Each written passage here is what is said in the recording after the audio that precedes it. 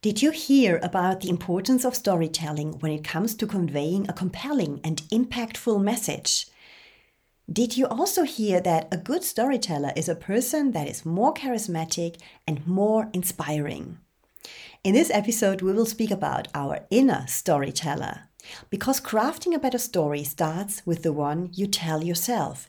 It's your story. And we will have a talk with Valerie Gordon, who is a 10-time Emmy Award-winning television producer with more than 2 decades in media creating and overseeing feature stories for top media outlets. She will share with us how we can take back ownership of our most important story, the one we tell ourselves. If that resonates with you, stay tuned and listen to this episode. Welcome to Charisma Hacks, the show where you get strategies, tools, and mind training to learn to speak from your innermost conviction, to own who you truly are, and to stand in your full power.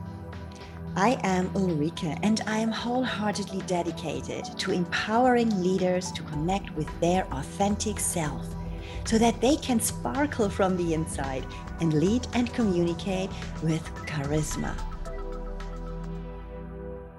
I am pleased to welcome today Valerie Gordon. She is a 10-time Emmy Award-winning television producer with more than 2 decades in media creating and overseeing feature stories for top media outlets. She knows how to use the power of a meaningful, memorable story for impact and influence. As founder of the Commander-in-Chief LLC, a communications and career strategy firm, Valerie helps high-achieving women take command of the storytelling skills necessary to grow their careers and ascend the leadership ladder. Valerie, very pleased to have you here today. Thank you so much for having me. I would like to ask you a question. How did you come up with the need for what you're doing today?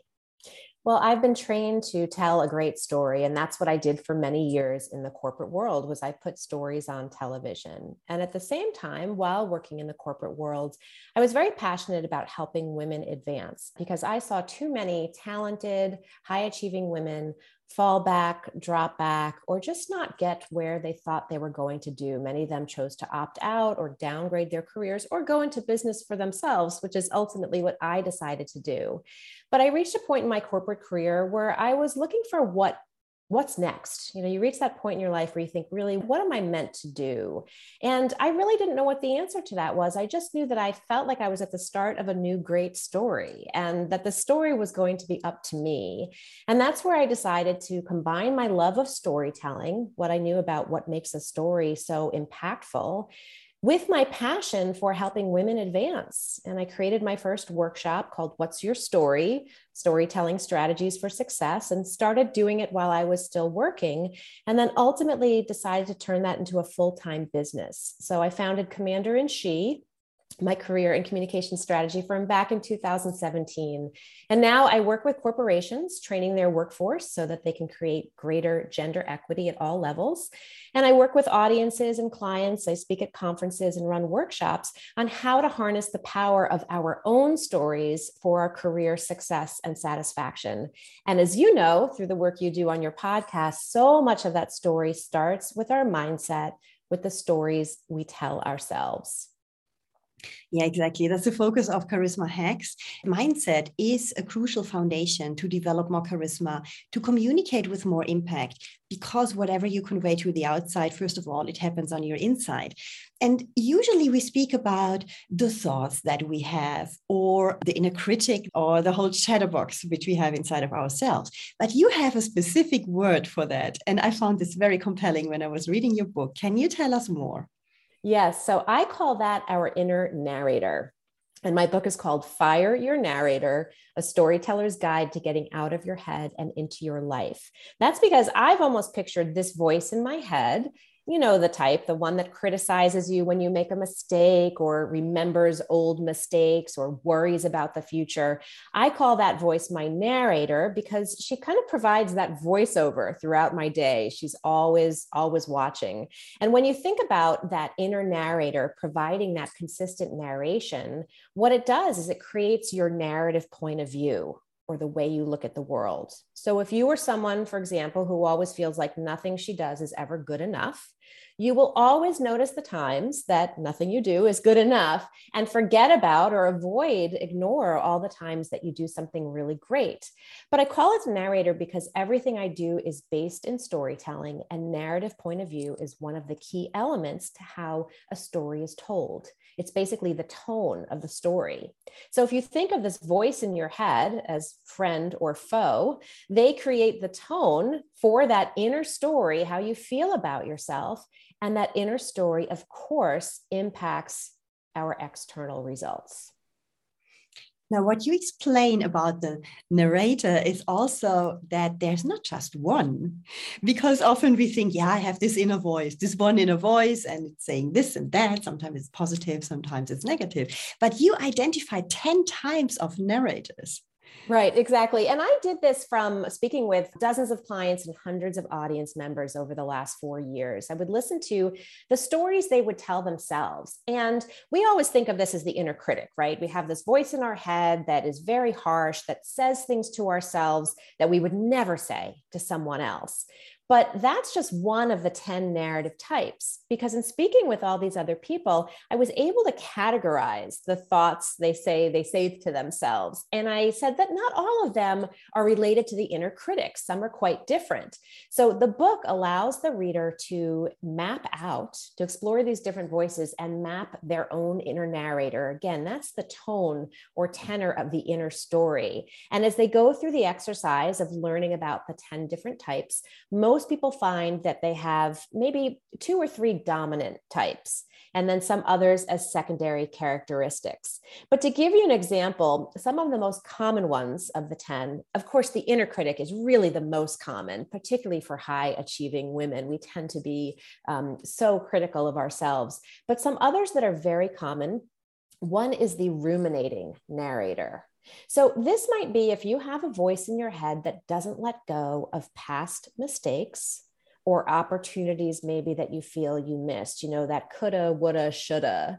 Or if you, like me, sometimes wake up in the middle of the night thinking about a mistake you made, not just last week, but 3 years ago. Those thoughts, repetitive thoughts that get in our way because we're stuck in the past, we can't create a greater future chapter.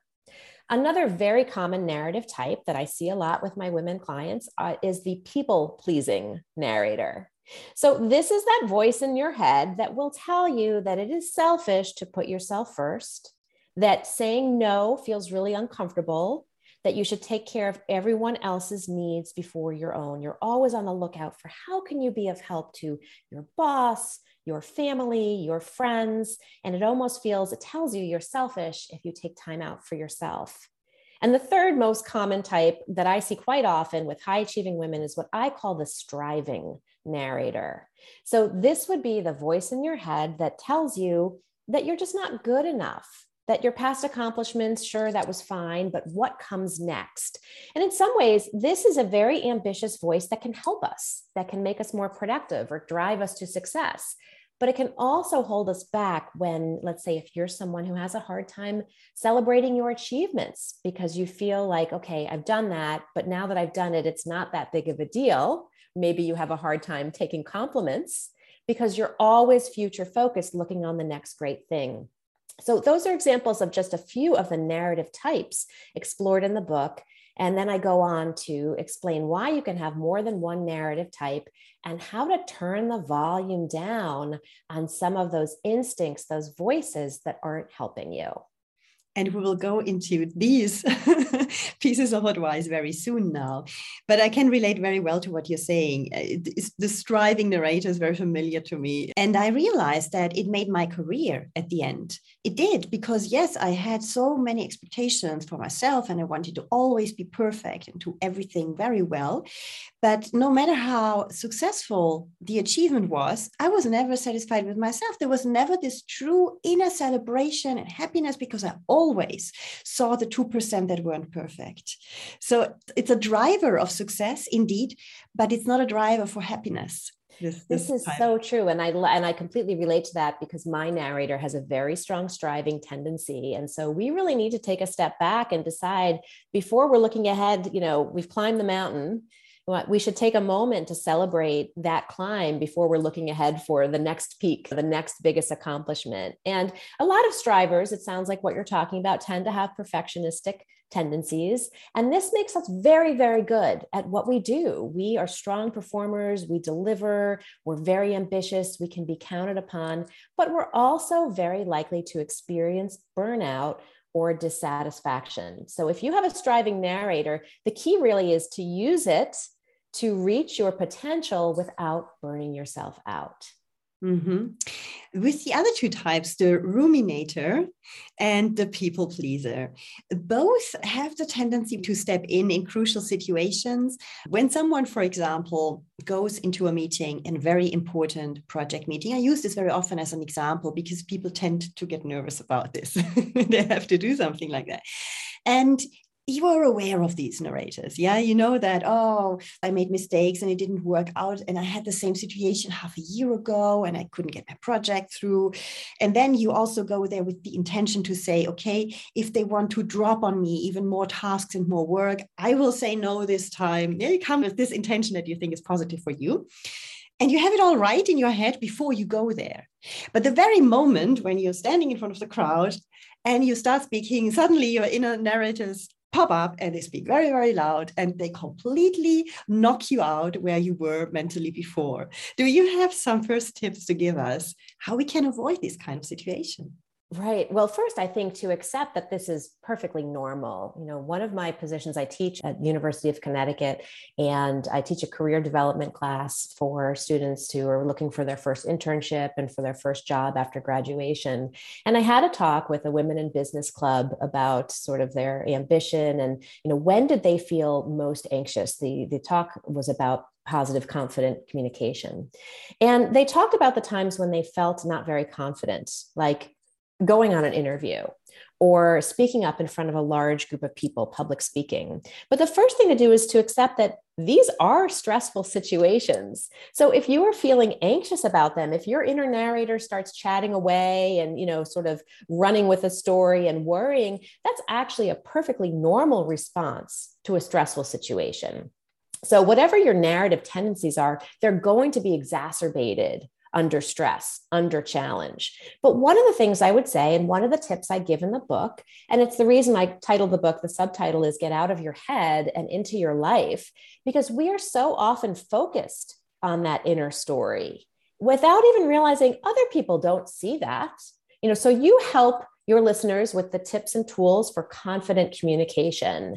And oftentimes those worries in our head, the overthinking, the ruminating narrator, the striving narrator, that overly critical narrator, no one else knows we're having those thoughts, but it's like mind clutter to us. And when we have that kind of swirliness in our head or those worries, it can then impact the external story that we are creating. So one of the first tips that I have is just to recognize that your inner narrator is speaking because of about the circumstance or situation that you are in, and to recognize that stressful situations will do that.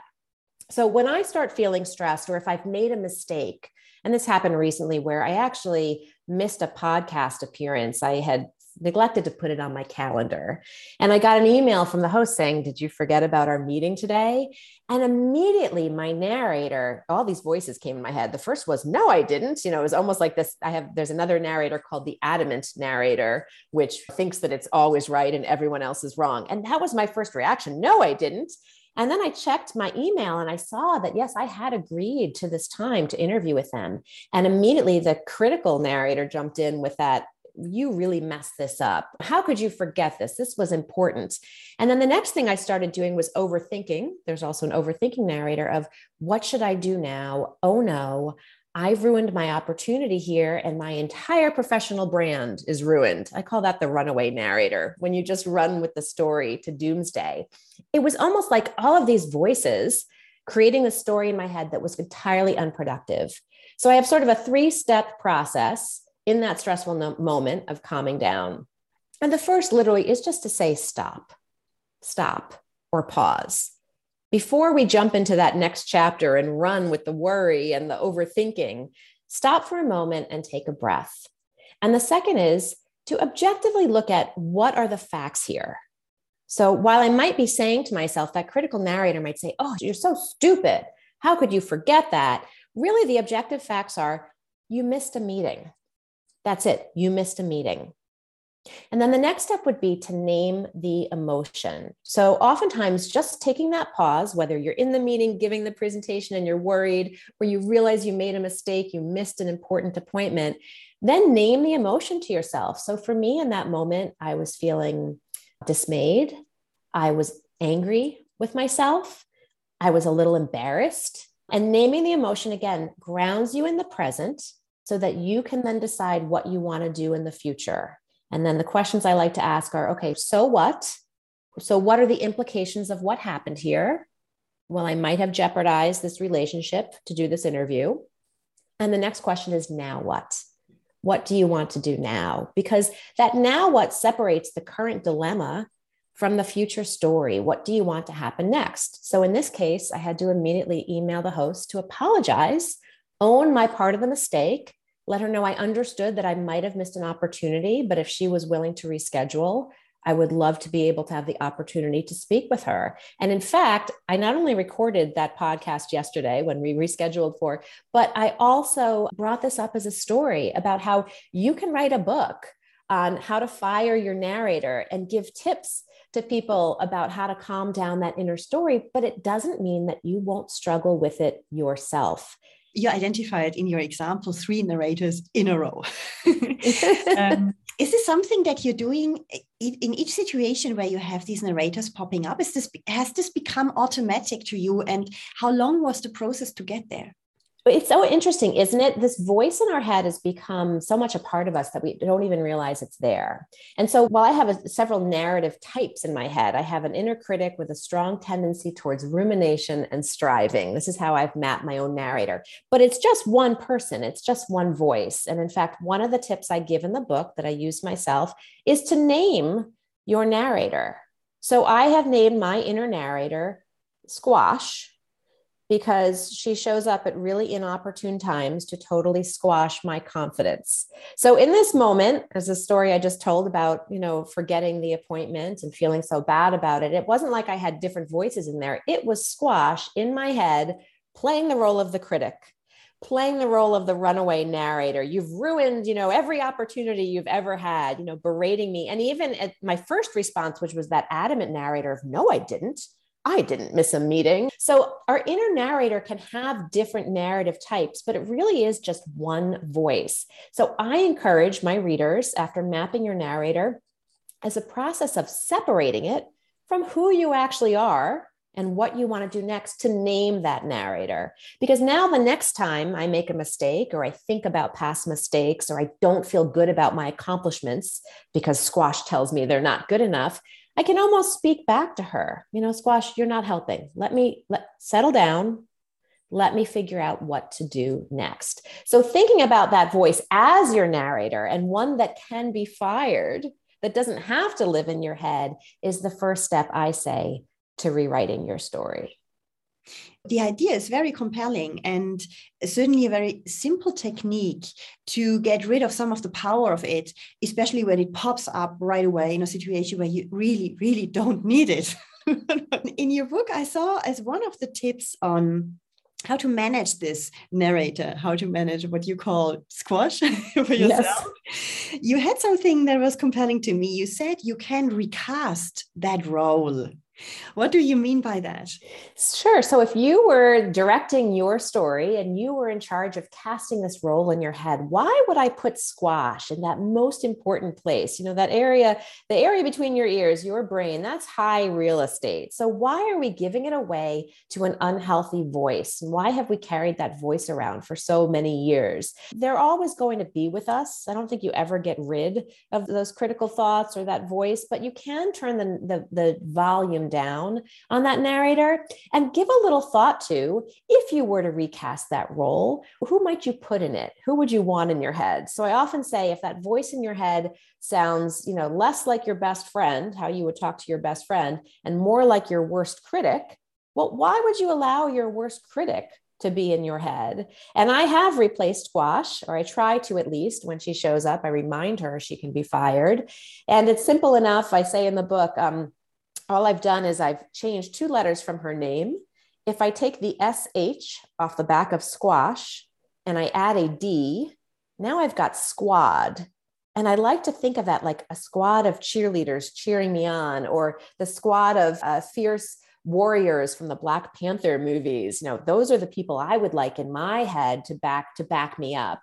So just realizing that this voice in your head, though it's so much a part of you that you almost don't realize it's there, it can be changed. It takes, as you said, that moment of pause, stay in the present, stop thinking about the past, stop worrying about the future, stay in the present and decide, what do I want to do with this thought now? How is it serving me? And how might I rewrite it so what happens next is more in line with how I want to feel and what I want to do? So let me ask you this. If you were to give your inner narrator, sort of a combination of all those thoughts, a name, do you have one in mind? I don't have a word that I can play with like you did with the letters. I think I would give it a name of a human being, a normal human name. Or what I would do probably, because I would need some time somehow to feel it in a different way, to feel it like a persona. What I do to find that out, I would just, when a voice pops up like this, try to make this step back, but then really connect with it at the same time so that I can somehow feel it in my body. I always try to look into it because somehow you feel it maybe even in a place in your body, in your heart or in your throat. Most likely, maybe the narrator comes there, pops up there. And that helps me to look at it. And then usually my subconscious sends me a message. Means this is a star, this is a stone, this is whatever, a flower, can be something completely stupid and unrelated, a biscuit, or I don't know, cookie, it can be whatever. But whatever pops up for me is then the name, because it's my subconscious giving me this information. And I think what you did by giving it a name is exactly the same thing. That means by making a metaphor out of it, you connect with your subconscious. And this is actually where it happens. Your subconscious triggers all of this narrative that is popping up. And by this, you can connect to it. And this is why I like very much this idea of the persona, because I think it's powerful and simple at the same time. Yes. And thinking of it as a different character in the story, almost like this evil villain in your head that doesn't need to be there, separates it from you. So you'll find it interesting that when I run this exercise, and I run this Fire Your Narrator is a workshop that I run at conferences and with different professional organizations. When I ask everyone in the audience to name their inner narrator after I introduce them to Squash, and it is a variety of different names, but many of them come up with human names. And the most popular one, oddly, is Bob. I don't know why. It just seems in every audience, someone says, oh yes, mine's Bob. And it's whatever pops in their head, but it does help. And studies have shown that even speaking to ourselves in the third person, such as you've got this, is a confidence builder. So creating this character or persona out of this voice in your head does help separate it from you, and then allows us, as I'm sure you work so often with, trusting then our gut instincts, the inner voice that comes from the right place and not from old or outdated stories that we keep recycling in our head. Yeah, exactly. Another question. Can you truly fire this narrator, or can you only put him or her on garden leave? I think on leave. That's what I don't think Squash is ever going away, but I do think now when I think of her, it's a little more with endearment. I do explore in the book as well that the narrator serves a purpose. I mean, there's a reason it's there, and it's because it thinks it's protecting us. This is basically our inner thoughts criticizing us or ruminating or worrying because it thinks it's keeping us safe. It's just that it's gone on hyperactive alert. So by at least recognizing that the thoughts are there to be helpful and yet they've become unhelpful, allows us some control over them. And I'll give you a good idea about how Squash is, of course, always with me. I was going for a run the other day. I'm not a very good runner. I'm pretty slow. I was with a group. Immediately, we start out together, but maybe a quarter mile in, I'm lagging behind and I can see everybody's backs, getting further and further away from me. And Squash jumps in my head. And what does she say? She says, you're so slow. Why are you here? You're so bad at this. Why'd you eat all that ice cream yesterday? I mean, she's in my head and she's judging me. And to her in my head, because it might be strange to say it out loud, but I can acknowledge that these thoughts are not helpful. And in my head, I can say, Squash, you are not helping right now. And I can replace the thought with, I'm out here. I am doing it. I am going to finish. Again, sort of those very neutral statements. It doesn't make me any faster. It doesn't make the run any easier, but it certainly quiets that negative voice that really has no business accompanying me on the run. Would this be the very first thing that you can advise that people can do when they want to start to identify this narrator? Absolutely. I think through the book, you can identify what's your narrative type. I think most people will find, some have said, hey, I feel like I have all 10. Is that possible? And I do think it is possible. You usually have one dominant type. So to recognize through the descriptions in the book, yes, that sounds like me. And then follow the tips to know how to quiet the voice and replace the thought. And the first step, of course, is in that moment, as you said, get present. Name the emotion, think about what you're saying to yourself, but naming the narrator certainly helps, and unpacking and reframing the stories it is telling you. I tell everyone, you are the active author of your own story. No one else is in charge of this thing. So often we're waiting for someone to tell us what happens next. Well, we get to decide that. But you can't create a great external story if you're really struggling with an inner story. It all has to start there. I often equate it to like shopping at Target or any big box store where you buy all the stuff you didn't mean to buy. You just fill your cart with all this stuff. That's like how we hold on to stories. It's like we're pushing around this cart full of all these stories and memories and bad things that happened, and we hold on to that. And maybe sometimes the goal is just to unpack that cart, all those stories in our brain, and decide, is this one really worth holding on to? Or can I rewrite it? Or just start a new one? Because ultimately we are responsible for what happens in the future, but we can't do that if we're stuck in the past, revisiting a story that is unhelpful to us. And by this, stepping into our true power of authenticity and charisma, actually. Thank you very much. These were very, very interesting insights. Apart from your book, is there another place where people can get more information? Yes, thank you so much. So you can find more information about the book at fireyournarrator.com. The book is available on Amazon and barnesandnoble.com.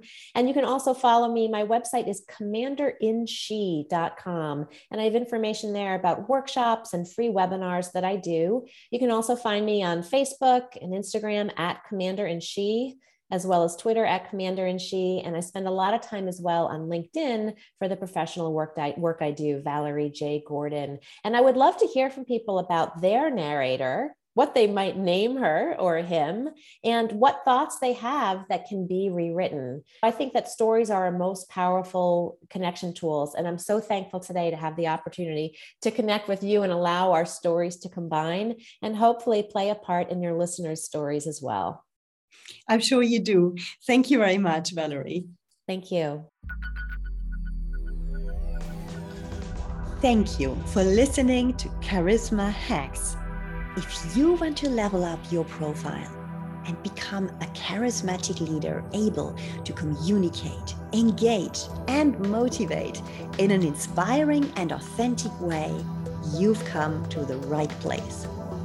Subscribe now to this show or reach out to me and get more strategies, tools, and mind training to sparkle from the inside.